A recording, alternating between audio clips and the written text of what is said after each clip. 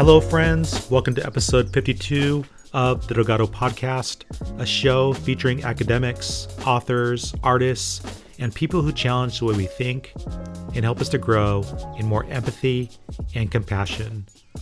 In this week's episode, we're honored to learn from Dr. M. Daniel Carroll R. about his helpful new book entitled The Lord Roars: Recovering the Prophetic Voice for Today.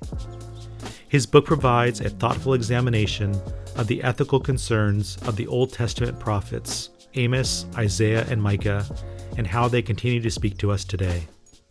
In this episode, Dr. Carroll talks with us about ways Amos, Isaiah, and Micah addressed injustice, hope, and worship. He talks with us about how to be mindful of idolatry in our churches. He shares ways church liturgy impacts our ideas of God. He talks about why churches are divided over social justice issues. He talks about the dangers of religion being co-opted by political parties. And at the end of the episode, Dr. Carroll discusses the social concerns of liberation theology in Latin America. Dr. M. Daniel Carroll R. is Scripture Press Ministries Professor of Biblical Studies and Pedagogy at Wheaton College and Graduate School. Here's our conversation. Well, Dr. Carroll, thank you so much for being on the podcast. I wanted to start by asking you a little bit about your new book and what led you to write it. It's actually been brewing for a long time. I'm an Old Testament prof. And so that actually, the interest in all this stuff began when I was in Guatemala years ago, teaching. I was there during the time of the Civil War. And so seeing issues of poverty and war, and the alternative down there at the time was liberation theology and their appeal to the prophets. And so I asked myself, what would a solid appeal to the prophets look like? And so that started that journey years ago.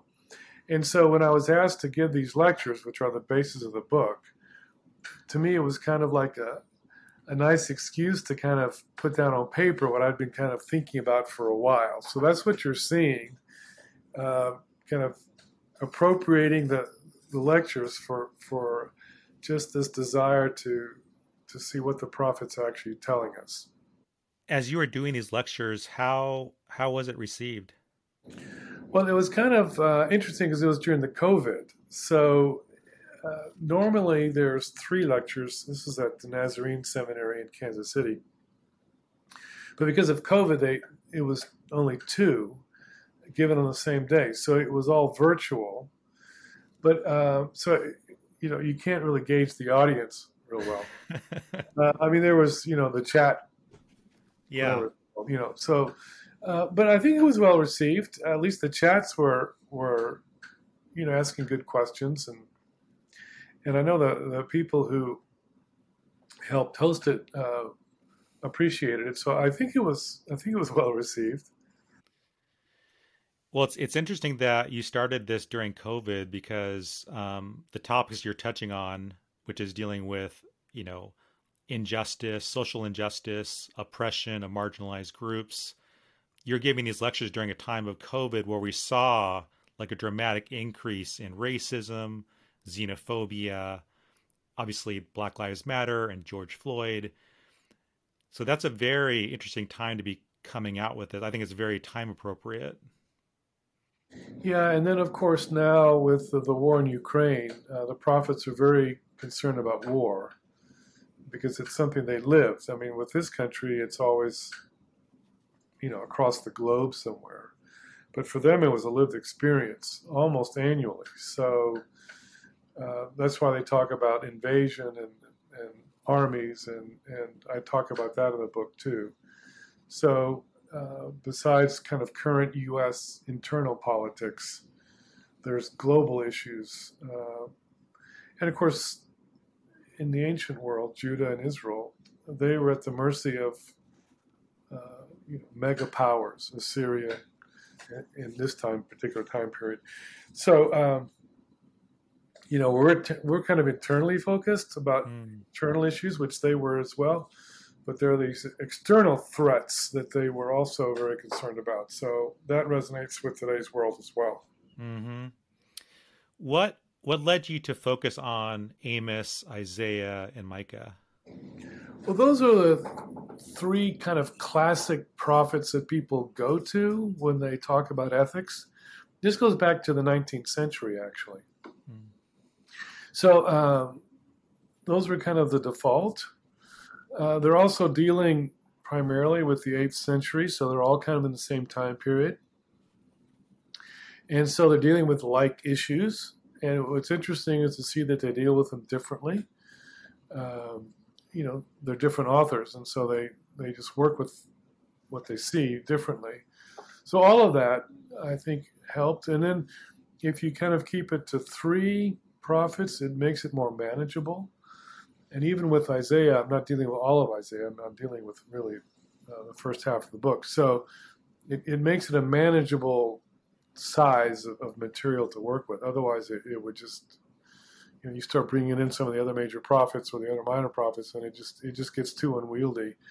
And this way, people can kind of follow along, I think, a little bit easier. I'm wondering like how you view like because I feel like Amos and Micah are similar in a sense of they weren't they were like I don't know how to say it like they were like shepherds. Are they shepherds? Were they shepherds? Not really. I mean, because you'll see that word in the English translation in Amos chapter 1, verse 1, but it's a very rare word. And once you start unpacking it, he had sheep, but chapter 7 says he also had cattle.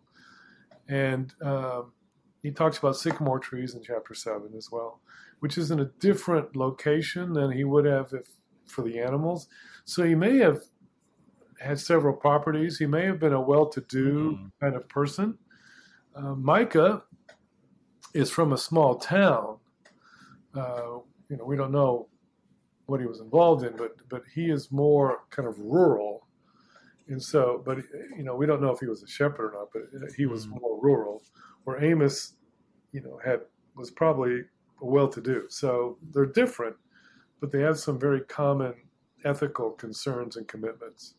And how would you say they compare with Isaiah? Well, they're shorter. That's an easy one. One of the things that's interesting about that is Amos is from Judah, but he goes up to Israel, to the northern kingdom. So he's kind of an outsider. That's why in chapter 7, the high priest will tell him to get out. Micah is from Judah, so he's speaking to Judah, but from the outside of the capital, so to speak, whereas Isaiah is at the royal court. So you're seeing critique from three people of Judah, one speaking against the north, which the north does not appreciate, and in the south from different vantage points. And so, the social ethical concerns overlap, but they're engaging it in a different kind of way. You have Isaiah, receiving this vision in chapter 6, maybe in the temple itself. I mean, he has face-to-face contact with the king and all this kind of stuff, which Micah does not have. And so that's an interesting contrast there between those two prophets. I'm kind of curious about the different ways that scholars kind of usually approach these prophets and how they usually handle them. And am I different? Is that the question? Yeah. Well, I think in a couple of ways. An easy one, I think, would be I talk in one chapter about the role of the future. And oftentimes when scholars have talked about the future in these books, they do it in a descriptive sense that, this is how they talk about the future, which is important.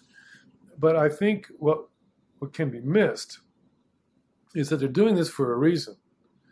And the future actually becomes an ethical call. You see, the future, the most immediate future is an invasion of judgment. And beyond the judgment, there is this restoration. So the idea is, in light of the things that are coming, what should we do? How should we live? What should the government be like? What should religion be like? And so you're seeing a different kind of focus, which I think is more textual than trying to fit Micah or Isaiah into some kind of layout of your prophecy chart or something like that, which can be usually at a popular level. They'll do that kind of stuff. Or they're looking for, is there a prediction about Jesus here? Mm. Which, that's a good question, especially if one is a Christian. But, when Micah or when Isaiah is talking and railing against their people, they're not going, oh, let's throw in Jesus here. Jesus won't even come along for several centuries. I mean, it's a very immediate kind of message. So I think that would be one difference. The other difference is I think all three prophets focus very heavily on the religious life of the people. And so sometimes when I read about how scholars engage the ethics of these books, they talk about it, the socio-political and economic things, kind of separated from the religious component.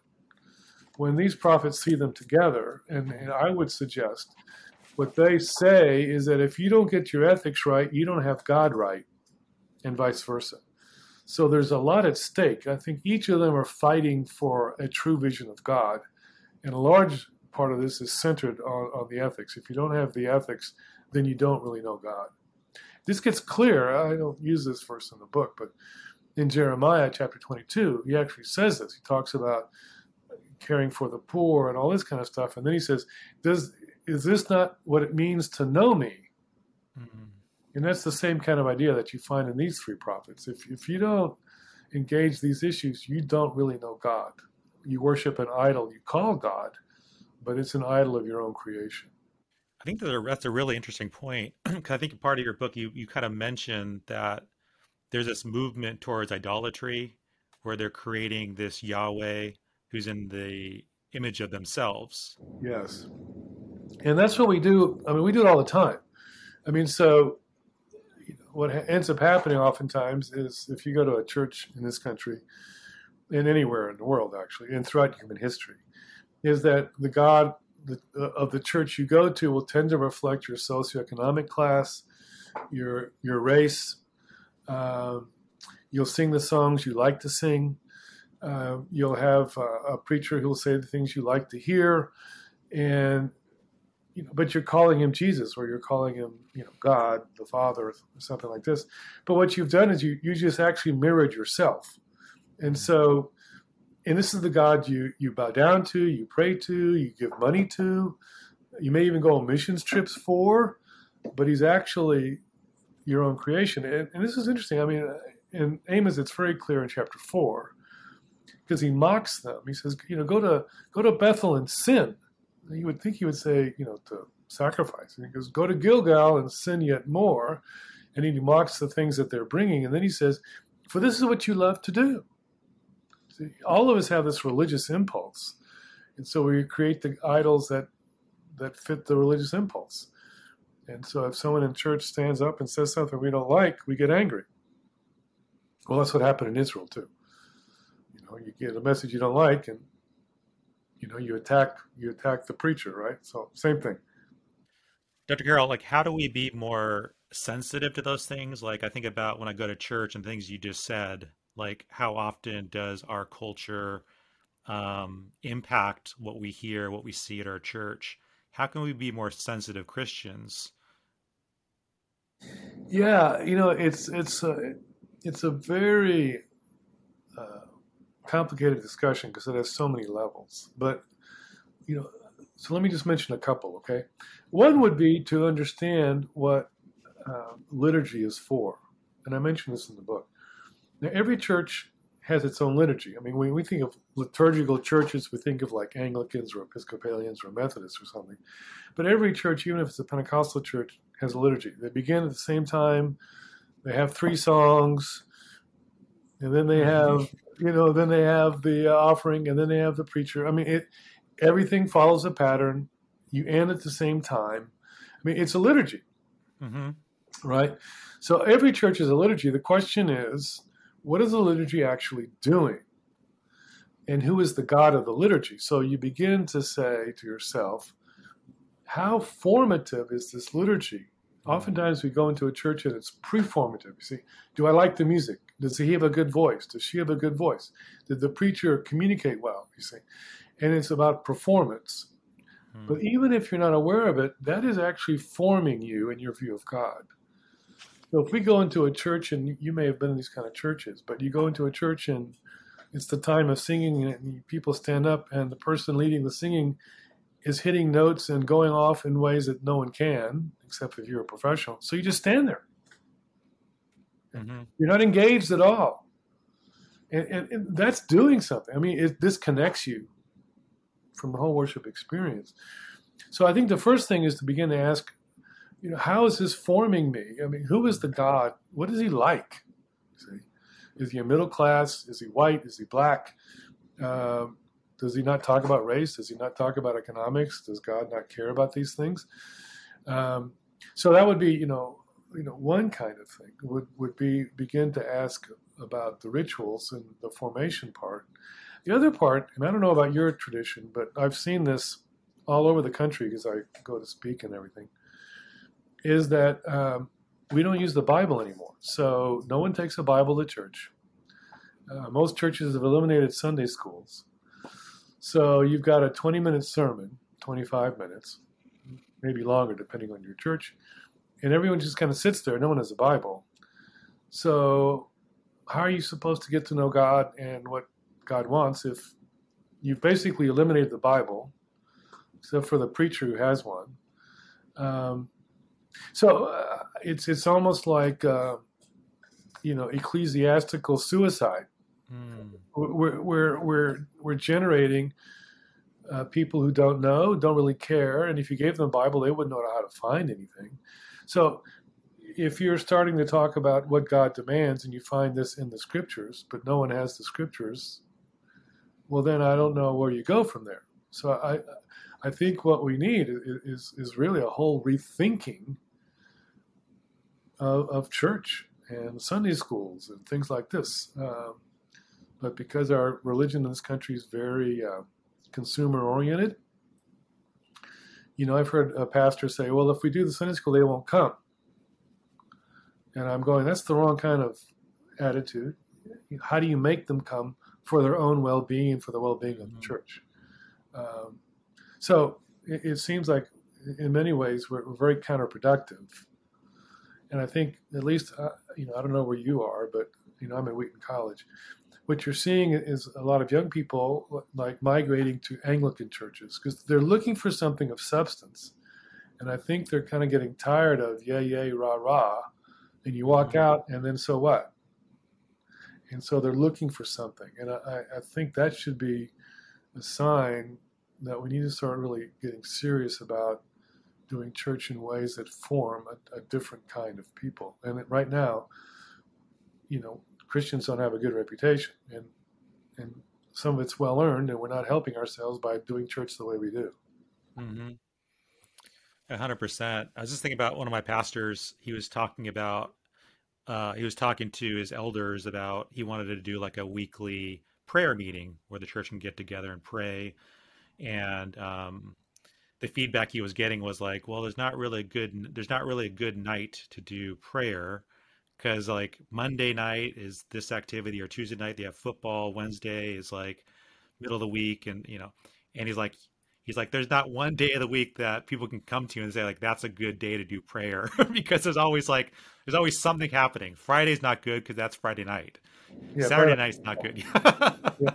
I mean, when I became a Christian in college, now this was many years ago, but I remember. We would have church Sunday morning, and then we'd have an evening service, which was more casual, good time for fellowship afterward, and then we'd have Wednesday prayer meeting, or we'd have Wednesday Bible study at the church. And so that was very formative for me. But of course now, I was at one church, I won't tell you where or which one, but several years ago and the church had, as a large church, and they had atomic clocks, so that every clock in the church was literally in sync to the second. Okay, and then so in the pulpit, you had in front of you, was a clock, against the balcony, which was ticking away, and then there was a clock on the pulpit, that would change colors as you got closer to your allotted time. I mean, and you're just going, this is crazy. It was like more important Mm. to be synchronized and to finish exactly when we said we would, um, than some other issues that may be a little more weighty. Yeah, that's super interesting. I didn't think about the impact of time and how it forms worship, and especially in the age of COVID, where a lot of churches went virtual and the YouTube video channel would be on at a certain time and would end at a certain time. That's really interesting. I never thought about that. Yeah, I'll tell you a story. I tell this one because it's a sad story. So this was before COVID, when we were still in Denver. We've been here, and that's our 7th year, I think. So anyway, so this is before we came. So my wife and I were visiting this one church, and it was a smallish kind of church. And we go in and we sit on the third row. And so this guy, he's one of the elders, comes up to me with a box of donuts. And he says, "Do you want a donut?" And I said, "No." I said, "Why are you doing this?" He says, "Well, if you sit in the first 5 rows, we give you a donut. And that encourages people to sit toward the front. And if you want, there's coffee in the back." Okay. And this is all wrong. I mean, Yeah. everyone walks in with their cup of coffee and sits down, no Bibles, maybe a donut, and you just kind of sit there and watch what happens. Then when it's over, you get up and leave. Mm. It just, and that's church, and Hmm. it doesn't seem to be a good harbinger of health for the country. Now, you might say, well, that's how we get people to come. But that's just, then we need to think of other ways to get them to come. And Mm. if they don't come, then they don't come. But you don't give them this kind of pablum and call that church and expect anything substantive to come out of it. How do you think if the prophets were here today, if Amos and Micah had walked into like a common church, what do you think their reaction would be? Well, I think it'd probably be the same kind of reaction. They'd probably be angry because what's the battleground is the person of God. Who is God? And it gets so bad in the Old Testament where God will destroy the temple.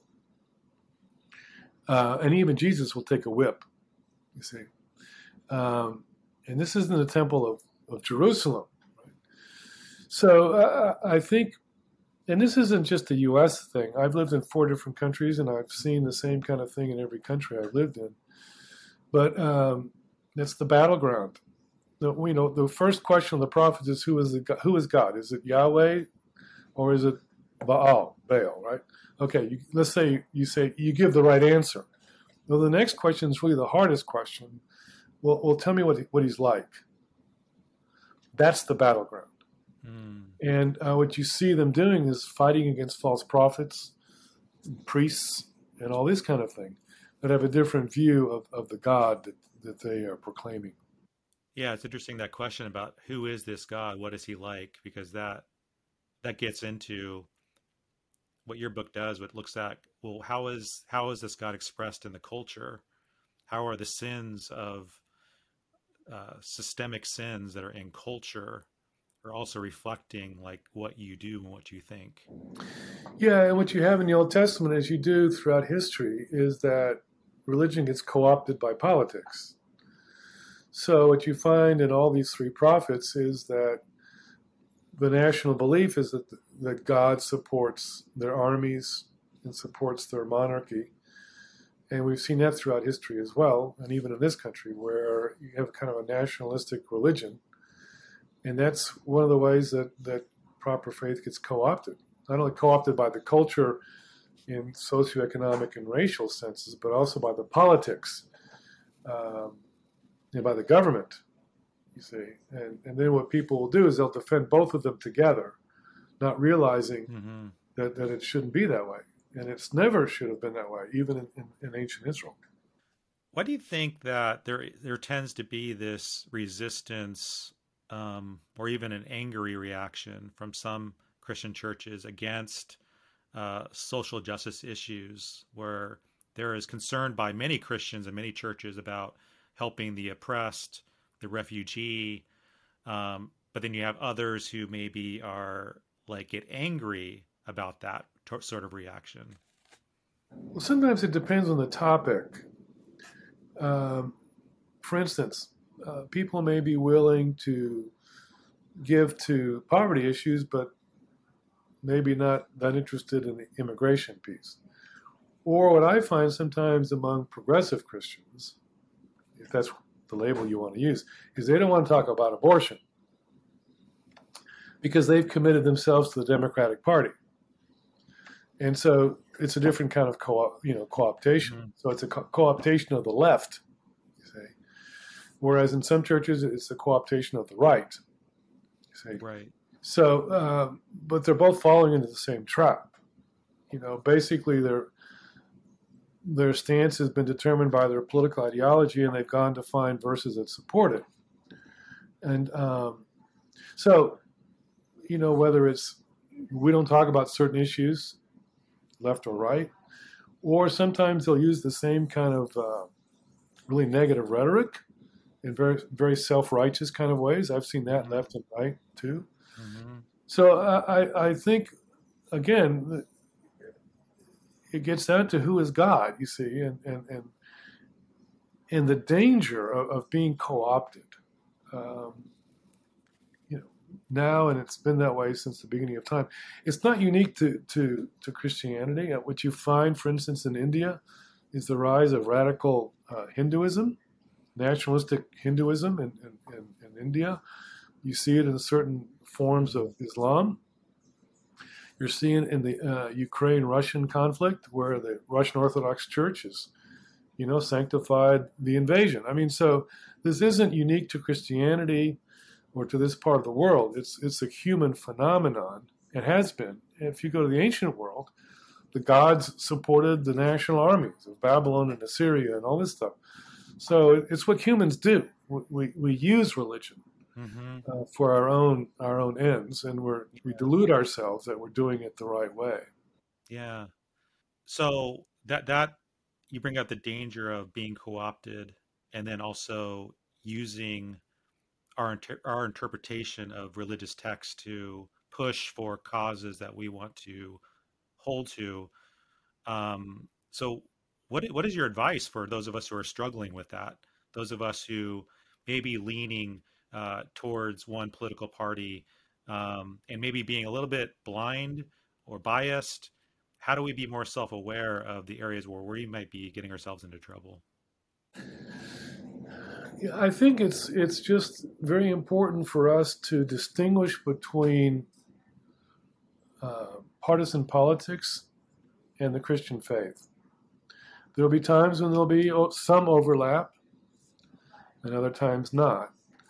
And I because this country is so polarized politically, we'll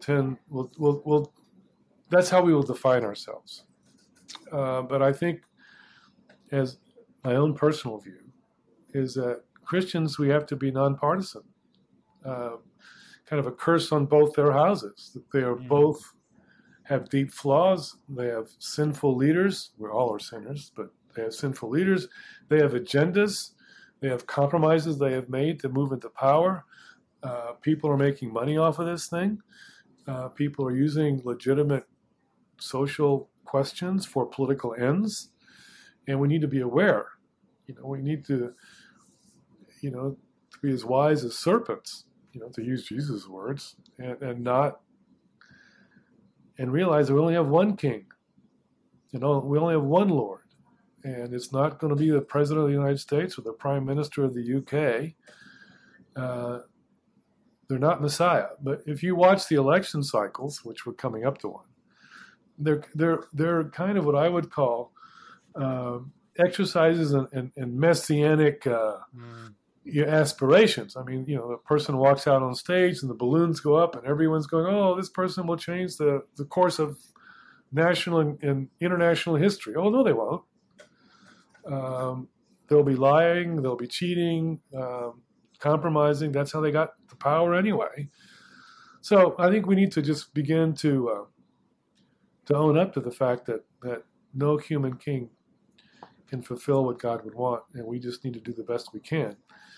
And even if that means that working at the local level, because nationally it's going to be more complicated to remain true to the compass.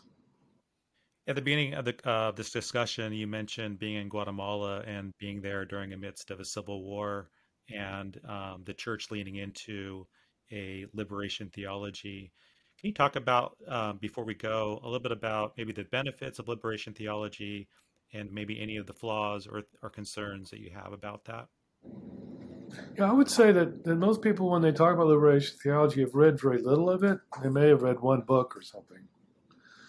I am very sympathetic to the social concerns of liberation theology. Now, what most people don't know is that the high point of liberation theology would have been the mid-'70s to about 1990. Mm-hmm. So today, it really isn't around. I mean, it's left a legacy. And even on the ground in Latin America, it was very much of a marginal movement. You wouldn't know that if you didn't live in Latin America. Most of the Catholic Church was conservative, traditional. Most evangelicals were largely Pentecostal and not interested. A Peruvian missiologist friend of mine said something which is true. He said liberation theology opted for the poor, but the poor opted for the Pentecostal churches. I mean, they weren't involved. So I appreciate liberation theology for its concerns. The other thing that I appreciate about it, that they realized that to speak into the reality, they had to use the social sciences. Now, they chose certain kinds of Marxism, and most people don't realize that they were actually very specific in what aspects and what kinds of Marxism they chose. But be that as it may, even if you don't agree with that choice, the idea of using social analysis to understand the context into which you are going to speak makes sense, and we can learn from it. And then the other thing that I appreciated was that they began to ask the question, if we are committed to our context, how does that change how we understand and how we do theology? And we're seeing in this country with, let's say, the rise of certain kinds of African-American theology, Latina theology, they're asking the same question, you see. If we take the concerns of our people seriously, how does that impact theology and how does that impact church life and the ethics of the church? And I think that was a great legacy. So I appreciate some of the legacy. Some of them, again, last point, some of them opted, not all of them, but some of them opted for revolutionary violence. And this actually was an internal question which wasn't translated into English so much because Latin America, so not everything was translated into English. But one of the questions was, what were the limits of the violence that we could use? Is participation in a revolutionary movement legitimate or not? And if so, to what point? And so that's a very serious kind of question, you see. Will you pick up a gun as a Christian to change society? And that was the question some of them were having. So again, one thing are the concerns. Another thing is the strategy. Was the strategy a nonviolent one? And for some, it was not nonviolent. It was actually the choice for violence and joining guerrilla groups. So I would disagree with that. So you got all this going on. So it's a large discussion, but I've kind of narrowed it down to just a few points. So I hope that's helpful. Yeah, it really is. It really is. Well, Dr. Carroll, I want to thank you so much for coming on the podcast and talking about your new book and a different way of looking at our prophets and how they speak to us today. So thank you so much. Well, thank you. Appreciate you having me on. Thank you so much for listening to this episode of the Delgado Podcast. As always, you can get the show notes, video links, and resources mentioned in this episode on my blog at mikedelgado.org. You can also get updates to new shows and get access to the full archive of past shows by following the Delgado Podcast on YouTube, Instagram, Twitter, and TikTok. And if you ever have suggestions for future topics or guests you want to hear from on this show, please reach out. My email is delgado@ucla.edu. Thank you so much for listening, and we'll chat more next time.